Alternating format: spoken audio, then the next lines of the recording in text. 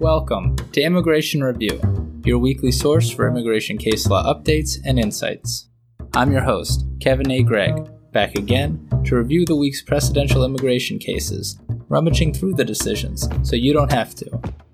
This podcast is sponsored by Kurzban, Tetzeli & Pratt, also known as KKTP, a law firm where I'm also a partner. Whether you are facing an immigration obstacle, a serious injury, or a legal issue in your business, KKTP will aggressively protect your best interests. This podcast is also sponsored by DocketWise, an all-in-one immigration forms and case management solution trusted by thousands of immigration lawyers across the U.S. I really like DocketWise. It makes immigration applications easy by allowing the clients to provide information through simple online questionnaires that are shareable by text or email and available in multiple languages. Not only that, DocketWise provides a comprehensive group of case management features, including invoicing and calendaring, secure messaging, task management, and a lot more. You can learn all about DocketWise and receive a 10% discount on your subscription by heading to docketwise.com/immigration-review, so they know we sent you. And as always, this show does not constitute legal advice and has no bias other than to keep you up to date and to enable you, my dear colleagues, to excel in court.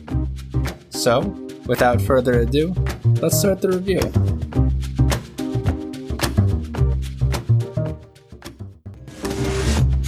So we've got a bunch of cases this week.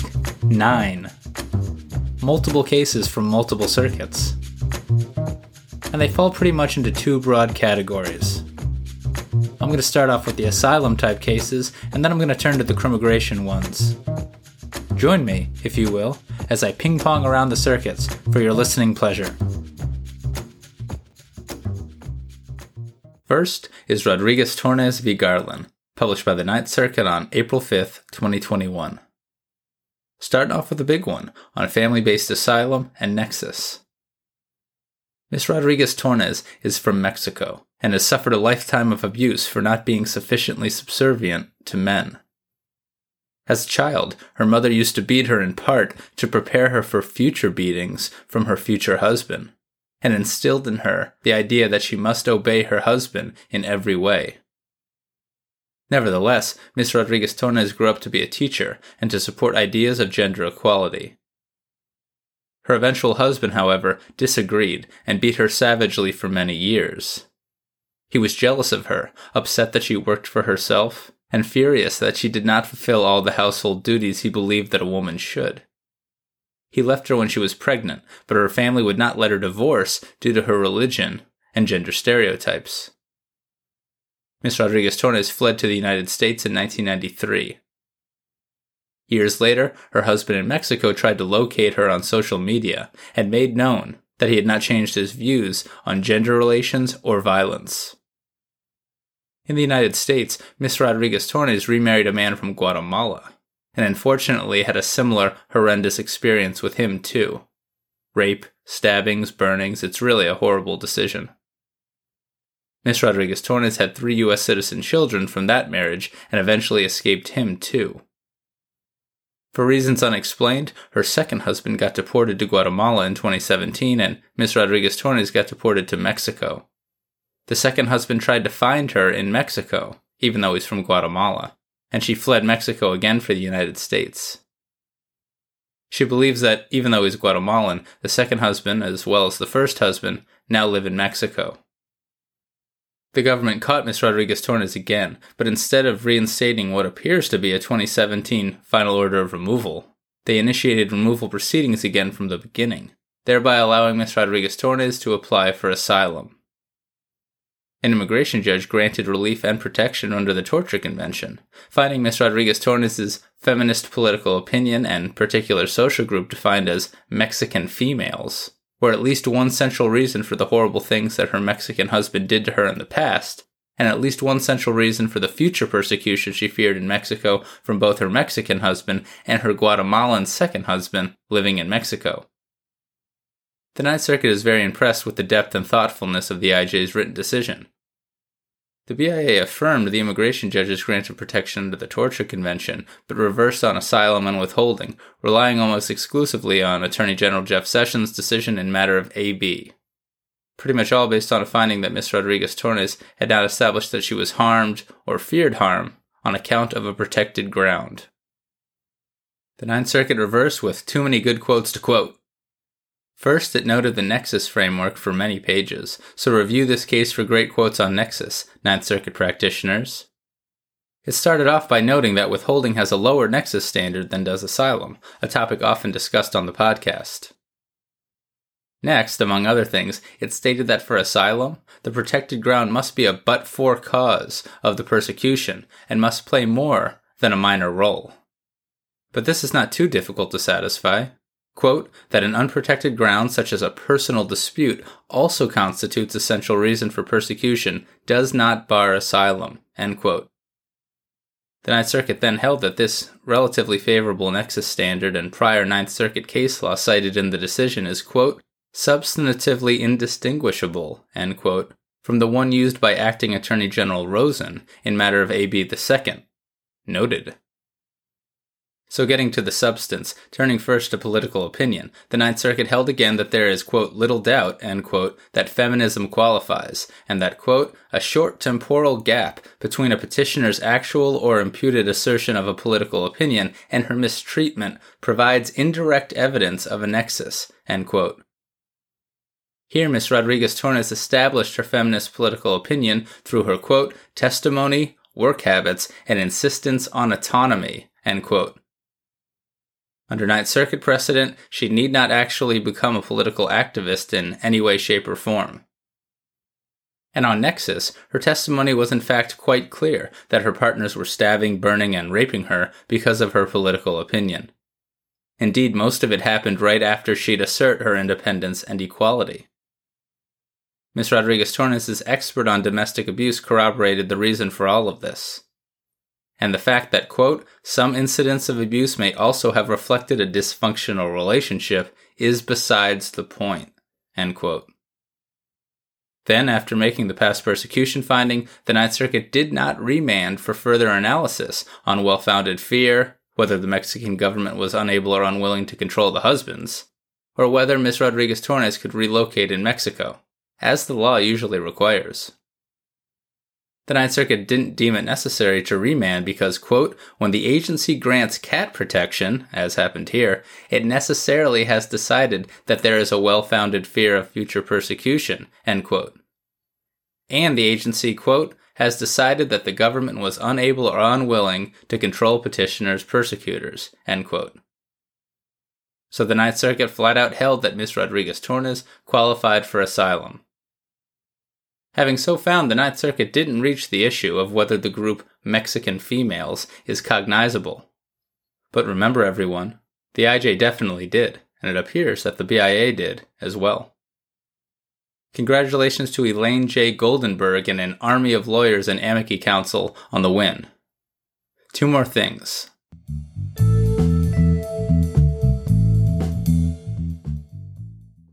Heads up. Yet another case to cite for the proposition that harm suffered in the United States can establish past persecution, and at a minimum can be used to establish a well-founded fear under the right circumstances. Finally, in concurrence, Judge Paez wrote to make clear how important he believed the expert's testimony in this case was, and how mistaken the BIA was to reject it. Quote, the record evidence of Professor Nancy Lemon's rigorous expert analysis undermines the BIA's unsubstantiated premise that unless otherwise shown, domestic violence is a purely private matter, end quote. And that is Rodriguez-Tornes v. Garland.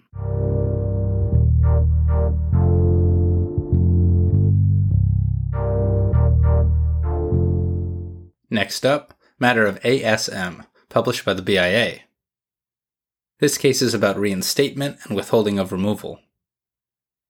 Mr. ASM was physically removed to Mexico following removal proceedings in 1998. He re-entered unlawfully, and former INS reinstated the removal order, physically removing him to Mexico again in 2002. He re-entered the U.S. unlawfully again in 2004 and was discovered and detained in 2012. This time, he said that actually he was a citizen of Honduras, not Mexico, and that he had a fear of returning to that country. DHS found that fear of return to Honduras credible and reasonable, and therefore, after reinstating the final order of removal under INA Section 241A5, placed Mr. ASM in withholding-only proceedings before an immigration judge to adjudicate his fear of removal to Honduras. And that's because if DHS reinstates a final order of removal, a non-citizen is barred from seeking anything before an immigration judge, except withholding of removal under the INA and cat protection. In withholding-only proceedings, DHS indicated that it intended to remove Mr. ASM to Honduras, rather than Mexico. But the IJ refused to adjudicate Mr. ASM's withholding of removal application from Honduras, because Mr. ASM had been ordered removed to Mexico in 1998, and it was that final order that DHS had reinstated, thereby resulting in withholding-only proceedings. This, despite everyone agreeing that Mr. ASM is actually from Honduras. Does that make the 1998 removal order to Mexico invalid and illegal? Makes one's head spin.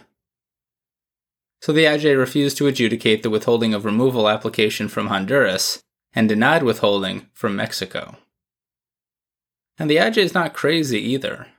After all, in order to withhold removal, a non-citizen must actually be ordered removed to a country first, and Mr. ASM has never been ordered removed to Honduras.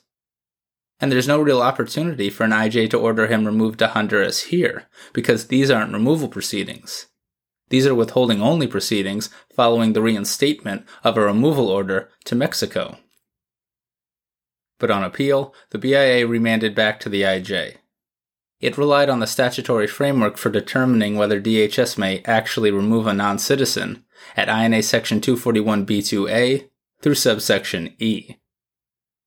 Under that framework, DHS has the discretion to designate Honduras, or any country really, as the country of removal. And once DHS so designates, that same statutory framework makes Mr. ASM eligible to seek withholding of removal from that country. Put another way, the statute and regulations require that if DHS states or indicates during the reinstatement process that it, quote, may remove the alien, end quote, to a country, no matter that country, the non-citizen has a right to seek withholding from that country. So the BIA remanded to give Mr. ASM a shot to prove his case. A lot to get through this episode, but I've got one more thing to say.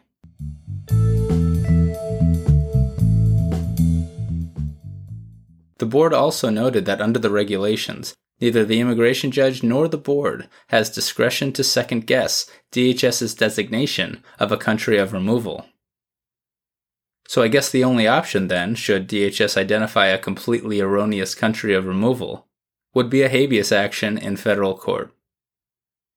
Should such unique facts arise, here's your case to support federal district court jurisdiction. And that is matter of ASM.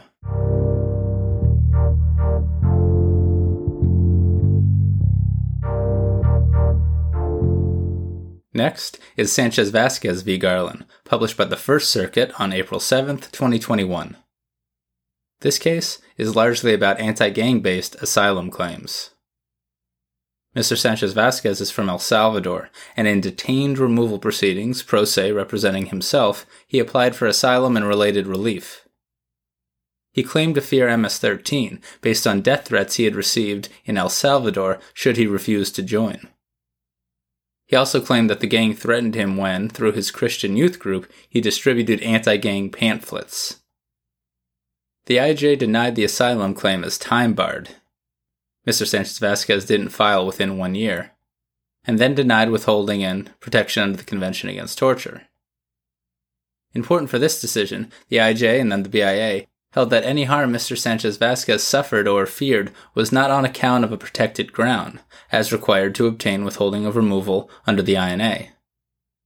On appeal to the BIA, Mr. Sanchez-Vasquez, now through counsel, also asked either that the BIA take administrative notice of certain documents, or to remand so the IJ could consider further evidence that Christians such as Mr. Sanchez-Vasquez were persecuted in El Salvador, and that their Christian religion was a cause of the persecution.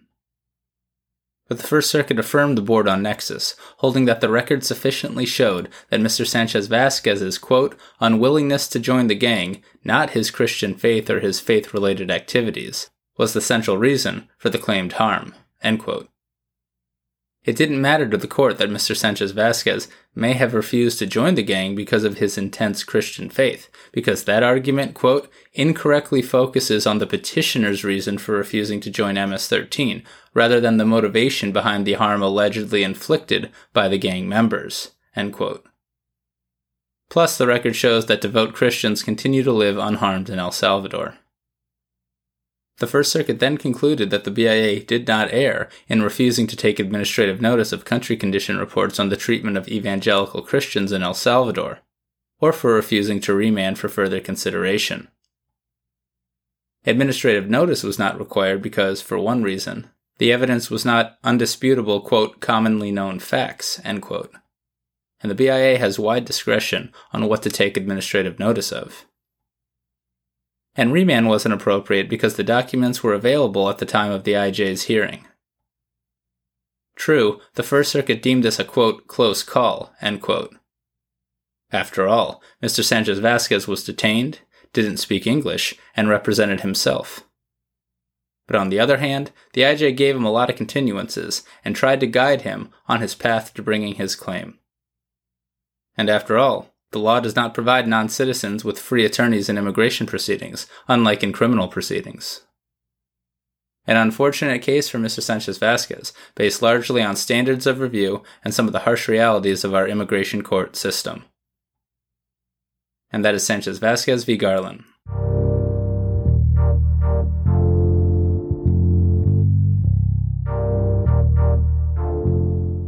Moving right along, we have Cabrera-Martinez v. U.S. Attorney General, published by the 11th Circuit on April 7, 2021.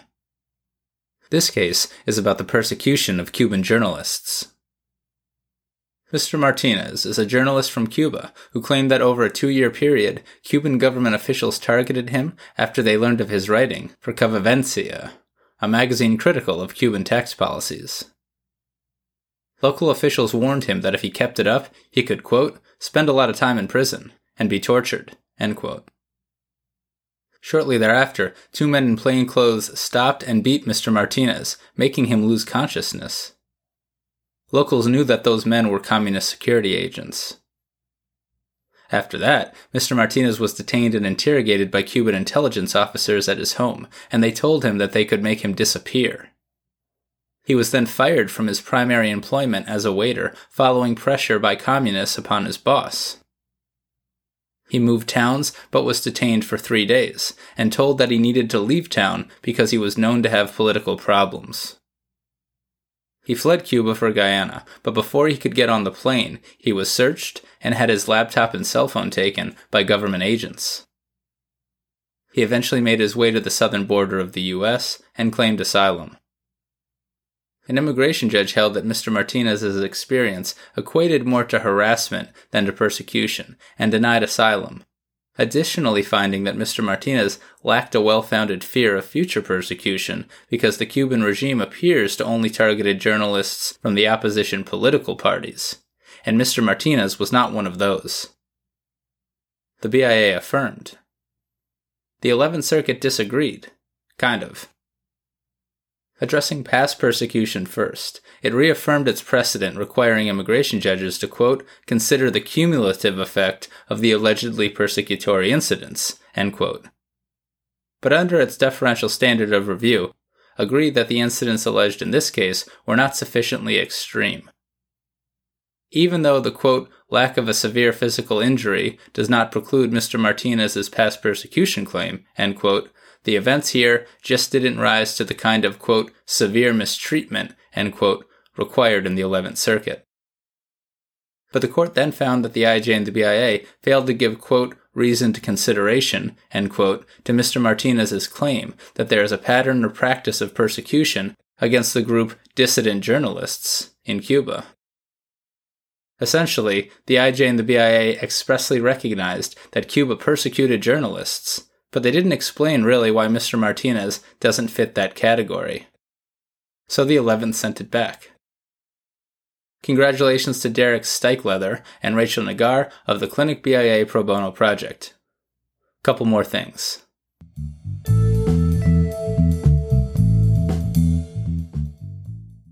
Judge Martin concurred in part and dissented in part. She, like me, doesn't quite understand why the majority picked apart and isolated Mr. Martinez's individual incidents of persecution, when under the law that the majority cited, the incidents must be considered cumulatively. Quote, "It's like studying each tree, but ignoring the forest," end quote. Well put. Check out Judge Martin's concurrence for some helpful past persecution case law and analysis.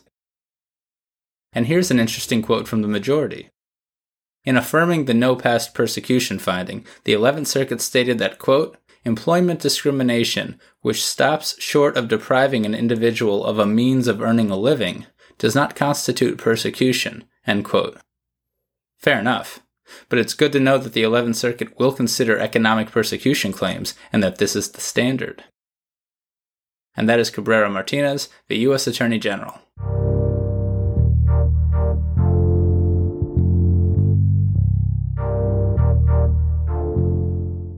Next up, Oriana Recinos v. Garland, published by the 10th Circuit on April 5, 2021.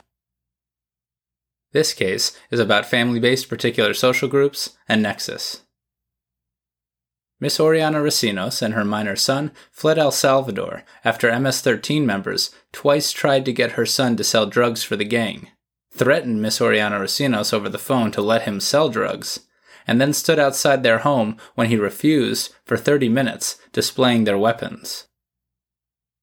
In the United States, the mother and son applied for asylum, with Miss Oriana Recinos applying as the principal and her son as a derivative on her claim, alleging a fear of persecution based on the particular social group, immediate family members of her son. The immigration judge and the BIA denied, finding the particular social group cognizable, but holding that Miss Oriana Recinos didn't suffer persecution on account of that reason. The 10th Circuit affirmed. It noted that the nexus requirement is not met if, quote, persecutors are simply pursuing their distinct objectives, and a victim's membership in the group is relevant only as a means to an end, end quote. The 10th Circuit held that that is what happened here. Indeed, Miss Oriana Recinos was only called and threatened in an effort to have her son deal drugs for the gang. Accordingly, in considering its deferential standard of review, quote, the IJ could properly infer that the gang's ultimate motivation was to recruit the son, not to attack his family, end quote. The 10th Circuit also held that, despite the fact that Miss Oriana Recinos didn't submit a brief to the BIA, it retained jurisdiction over the case, and could consider her petition for review and appellate arguments. But Miss Oriana Recinos lost her case. Two more things.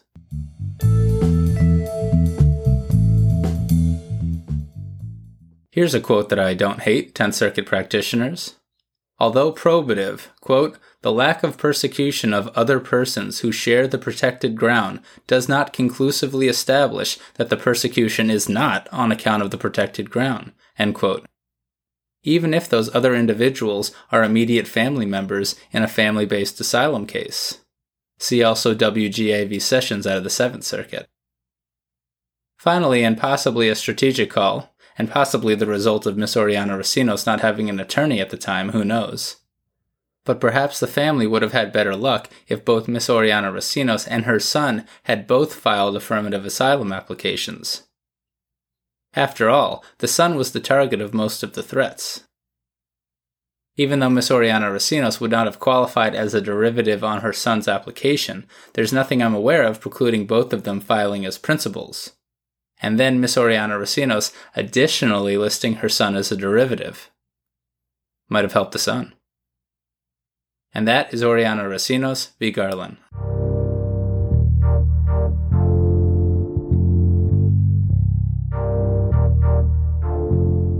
Before we get to the crimmigration part of the episode, we have Quiroa Mata v. Garland, published by the First Circuit on April 6, 2021. This is a short case about motions to reopen. Mr. Kuroa Mata was placed in removal proceedings, applied for non-LPR cancellation of removal under 240A-B, and was ordered removed.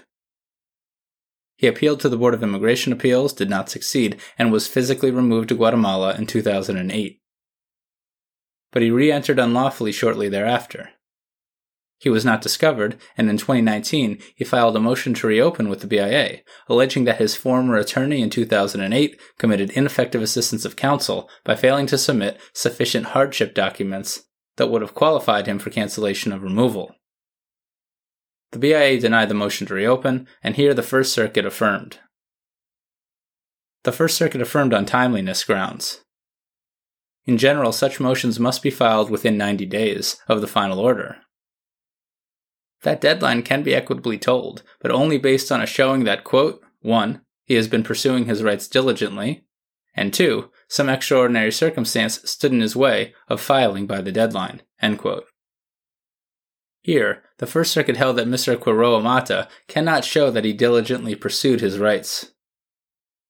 Even if the First Circuit assumes that the tolling deadline did not run while he was in Guatemala, Mr. Kuroa Mata couldn't show that he acted with diligence during the other 11 years after his final order when he was in the United States. In the First Circuit, the diligence period runs throughout the entire period, not just during the period after the non-citizen learns about the alleged ineffective assistance of counsel. Now apparently, the BIA also denied the motion based on a finding that the reinstatement provision of the INA that we talked about earlier in the show barred Mr. Kuroa Mata from filing his motion. But as Oil conceded, the reinstatement provision doesn't apply here because DHS never reinstated the prior order. But according to the First Circuit, that first reason for denying the motion is sufficient, so the error was apparently harmless. Final thing, it turns out that whether motions to reopen are subject to equitable tolling has actually yet to be decided in the First Circuit. But that the First Circuit keeps assuming, without deciding, that yes indeed, equitable tolling applies. Just a heads up. And that is Kuroa Mata v. Garland.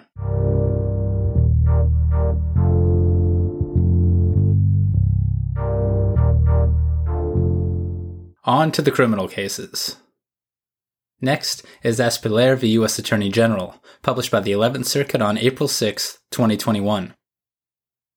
This case is about aggravated felonies, antique firearms, and the realistic probability test. Mr. Aspiller is from Haiti and became an LPR in 2007. But he was convicted of a felony, and then in 2014 and 2015 he was arrested for more crimes. He was eventually convicted of possession of a weapon or ammunition by a felon in violation of Florida Statute Section 790.231A, and he was sentenced to 12 years of imprisonment.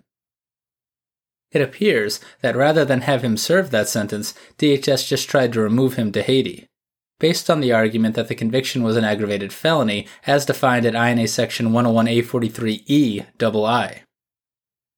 That provision defines as an aggravated felony crimes that relate to firearms offenses. NIJ and the BIA eventually found him removable. Before the 11th Circuit, Mr. Aspiller argued that he's not removable, and the conviction is not an aggravated felony that relates to a firearms offense, because the Florida felon in possession statute does not match the federal definition of a firearms offense. That's because the categorical approach applies, and according to Mr. Aspiller, although both the federal government and Florida exclude possession of an antique firearm by a felon from their definition of what is a firearms offense, Florida's definition of what constitutes an antique firearm is narrower than the federal definition. I.e., Florida doesn't exclude as many antique firearms from its firearms offenses as does the feds. Specifically, Florida would appear to criminalize possession by a felon of a black powder muzzle loader. I suppose like a Revolutionary War musket? While the feds do not. The feds exclude black powder muzzle loaders from their firearms offenses. If all of that is true, that would make the Florida crime broader than the federal offense and therefore not a categorical match to a removable firearms offense. But the 11th Circuit held that Mr. Espilaire's view of the Florida statute is not correct.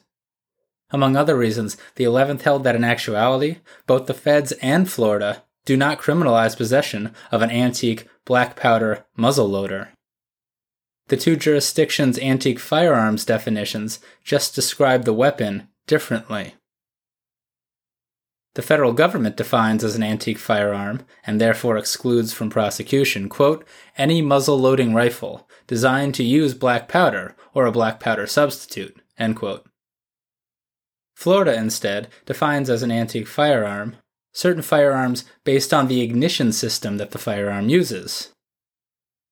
And a black powder muzzleloader uses a, quote, matchlock, flintlock, percussion cap, or similarly early type of ignition system, which means under Florida law, they are excluded from prosecution.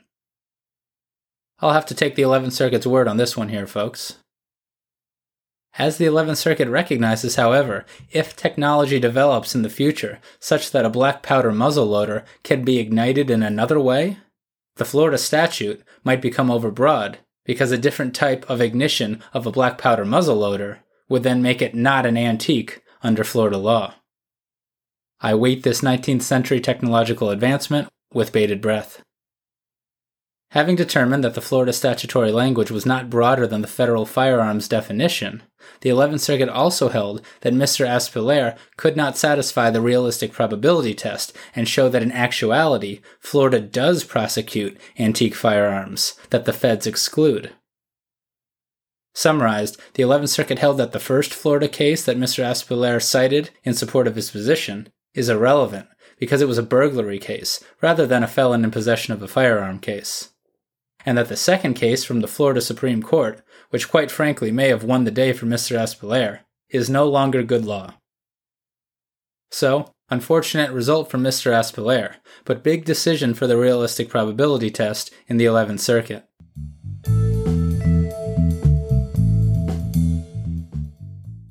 In this case, the 11th Circuit, written by Chief Judge William Pryor no less, expressly quotes Ramos v. U.S. Attorney General for the proposition that, quote, a petitioner may demonstrate that statutory language itself, rather than the application of legal imagination to that language, creates a realistic probability that a state would apply the statute to conduct beyond the reach of a federal statute, end quote. Whether that's actually the realistic probability test or rather just simple statutory categorical approach interpretation is kind of besides the point. This recognition that a non-citizen need not find an actual case when the statute's text is facially overbroad aligns with the analysis in the majority of circuits and would appear to contradict not only the BIA's analysis in matter of Guadarrama, but the BIA's interpretation of whether Ramos remains good law in the 11th Circuit. Now I'll admit, the 11th Circuit kinda left the door open, ever so slightly, to one day overrule Ramos based on counter-arguments that rely upon dicta from Moncrief. But the Chief Judge then expressly states that even if revisited in the future, quote, we have doubts that requiring exemplar prosecutions in cases involving obviously overbroad language makes sense, end quote. You heard it from this podcaster first and like 15 times now. The 11th Circuit does not apply the realistic probability test in the manner that the BIA said it did in matter of Guadarrama. And that is Espilaire v. U.S. Attorney General.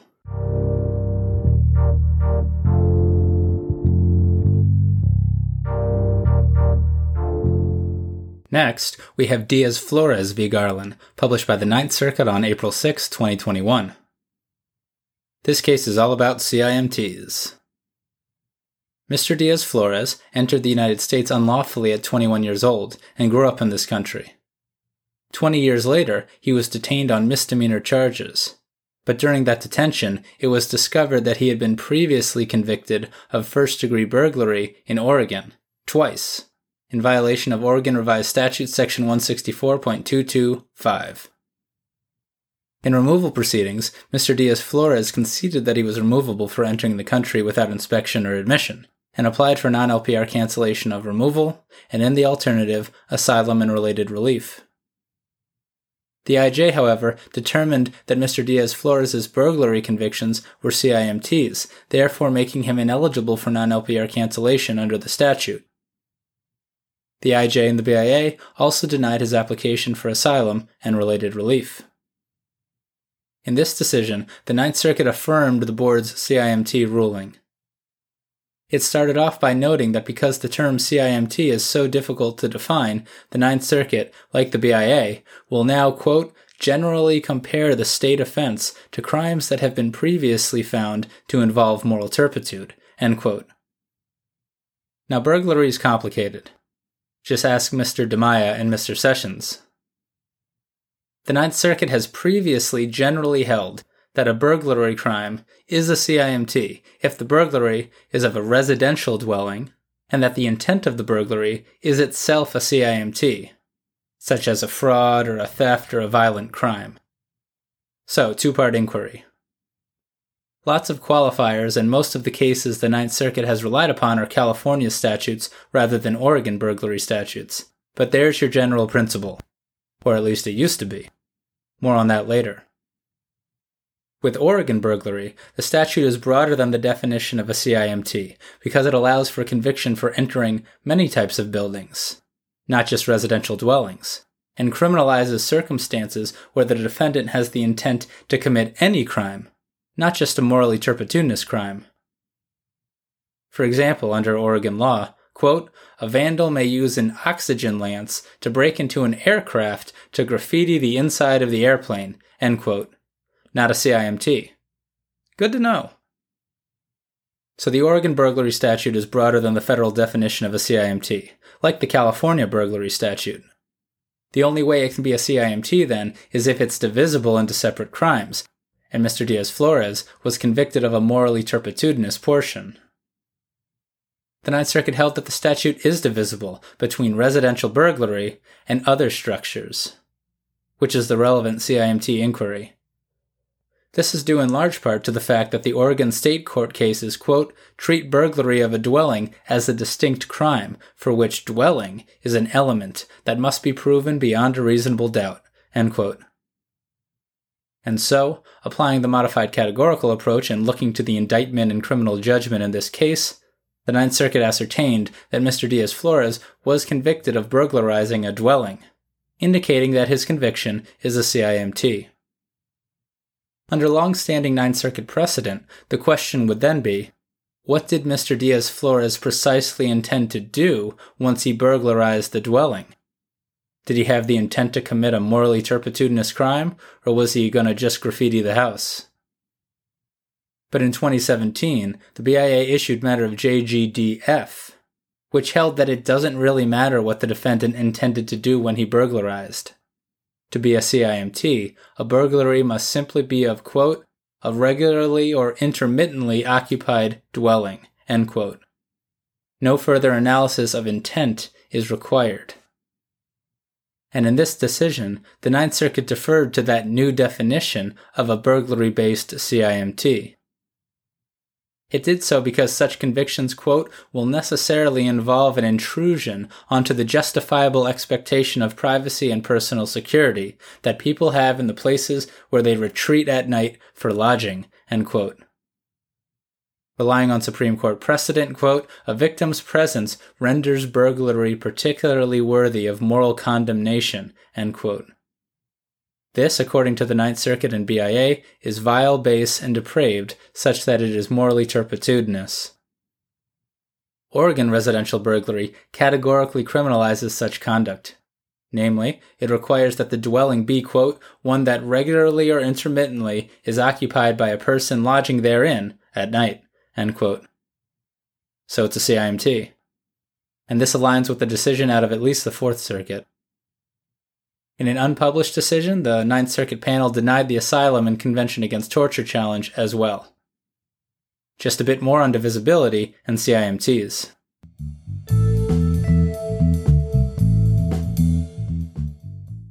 First, the Ninth Circuit distinguishes its decision here from the one it made in United States v. Cisneros, wherein, in the sentence enhancement context, the Ninth Circuit held that this same Oregon statute was not divisible as to the type of building burglarized.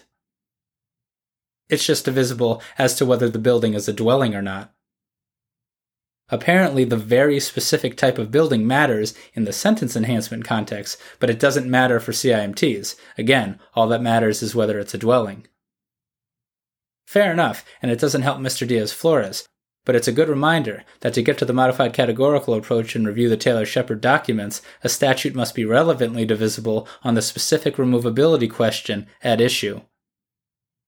Just because a criminal statute is divisible on some issues doesn't mean that the courts can look at everything.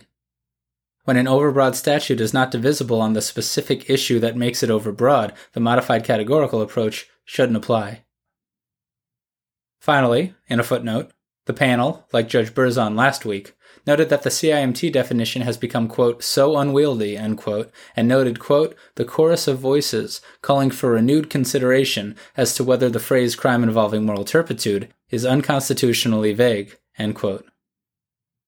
But like Judge Berzon, the panel found itself foreclosed from taking up the issue by prior precedent. Looks like the Supreme Court hasn't taken up the issue since 1951, when homosexuality and interracial romances were deemed morally turpitudinous in many quarters of America. Time for a review? And that is Diaz-Flores v. Garland.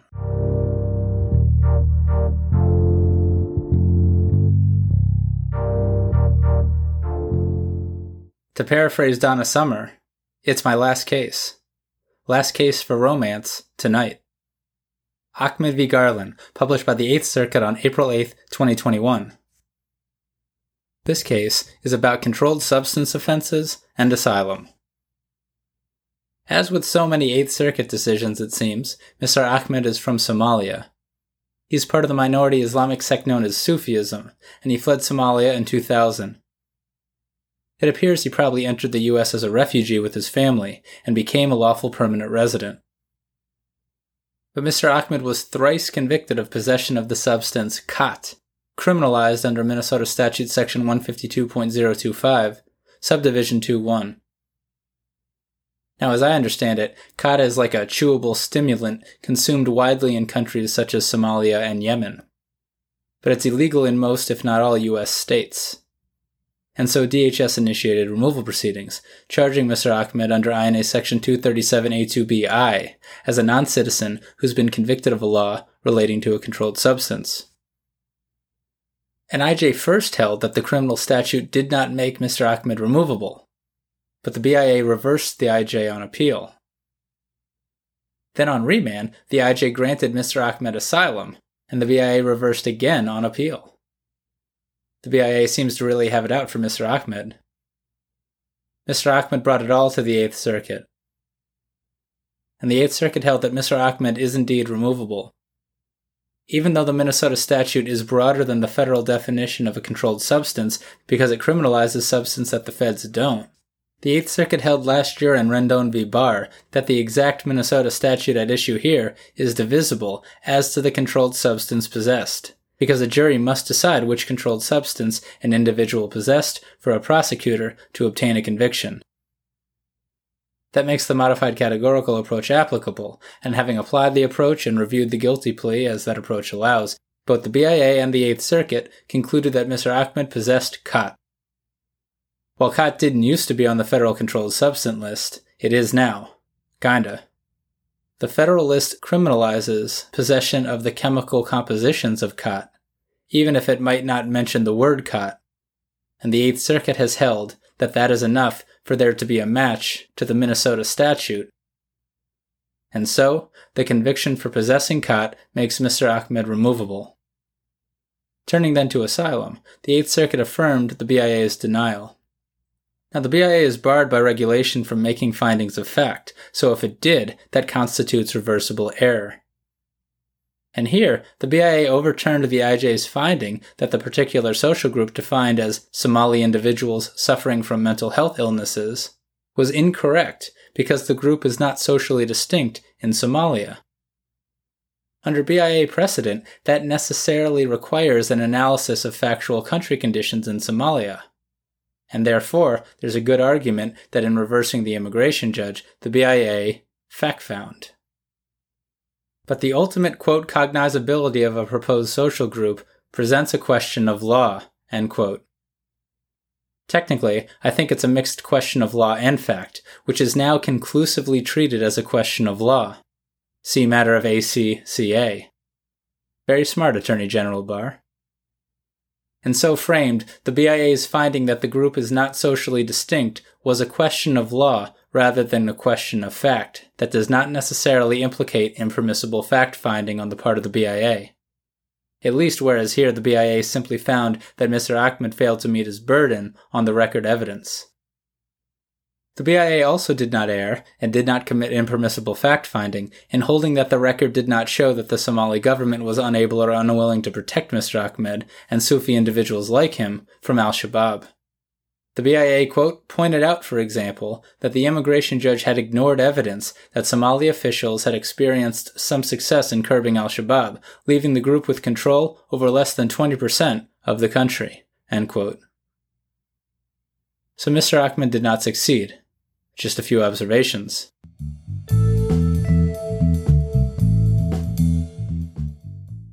Compare this case to the Ninth Circuit's decision in Ali Aden v. Wilkinson, discussed on episode 45 of the podcast, wherein I noted at the time that the decision so strongly supported Somali Sufi asylum claims and fears of al-Shabaab that I said that, quote, this decision and the country condition evidence relied upon therein arguably stands for the proposition that persecution from al-Shabaab in 2016 against Sufi individuals rises to the level of past persecution and may support a pattern in practice claim, end quote. Oh, how the decisions can diverge depending on the circuit and depending on the panel. And yes, I just quoted myself for the first time on the podcast. Finally here, the Eighth Circuit deemed probative the BIA's finding that there aren't even, quote, words in the Somali language for post-traumatic stress disorder, end quote, which is the mental health disorder that Mr. Ahmed suffered from. I like this analysis, but of course flip it for your client. Find a word in the society's native language for the particular social group that you're proposing. It constitutes strong evidence of social distinction, and here's a case to cite. And that is Ahmed v. Garland. So there you have it. You're all caught up with the past week's published immigration cases. I'm Kevin A. Gregg, a partner with the law firm Kurzban, Tetzeli & Pratt, and this has been another episode of Immigration Review. Thank you for listening, and I hope you enjoyed it. If you did, please share it with a friend and rate and review us. Each review helps new listeners find the show.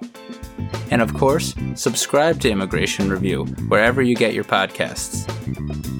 If you like what we do and want to become a patron of the show, please check out our Patreon page at www.patreon.com/Immigration Review, or click on the link in the show notes. And if you're interested in an official Immigration Review CLE certificate for 5 credit hours, email me at kgreg@kktplaw.com with your full name and the episode numbers for the 10 shows you've listened to. Also, feel free to email me with questions, comments, or anything at all. And follow the show on Instagram and Facebook at Immigration Review, and send us a tweet at ImReview. That's IMM Review. I'll be back next Monday for a brand new discussion. Until then, I'm Kevin A. Gregg, bringing you the Immigration Review.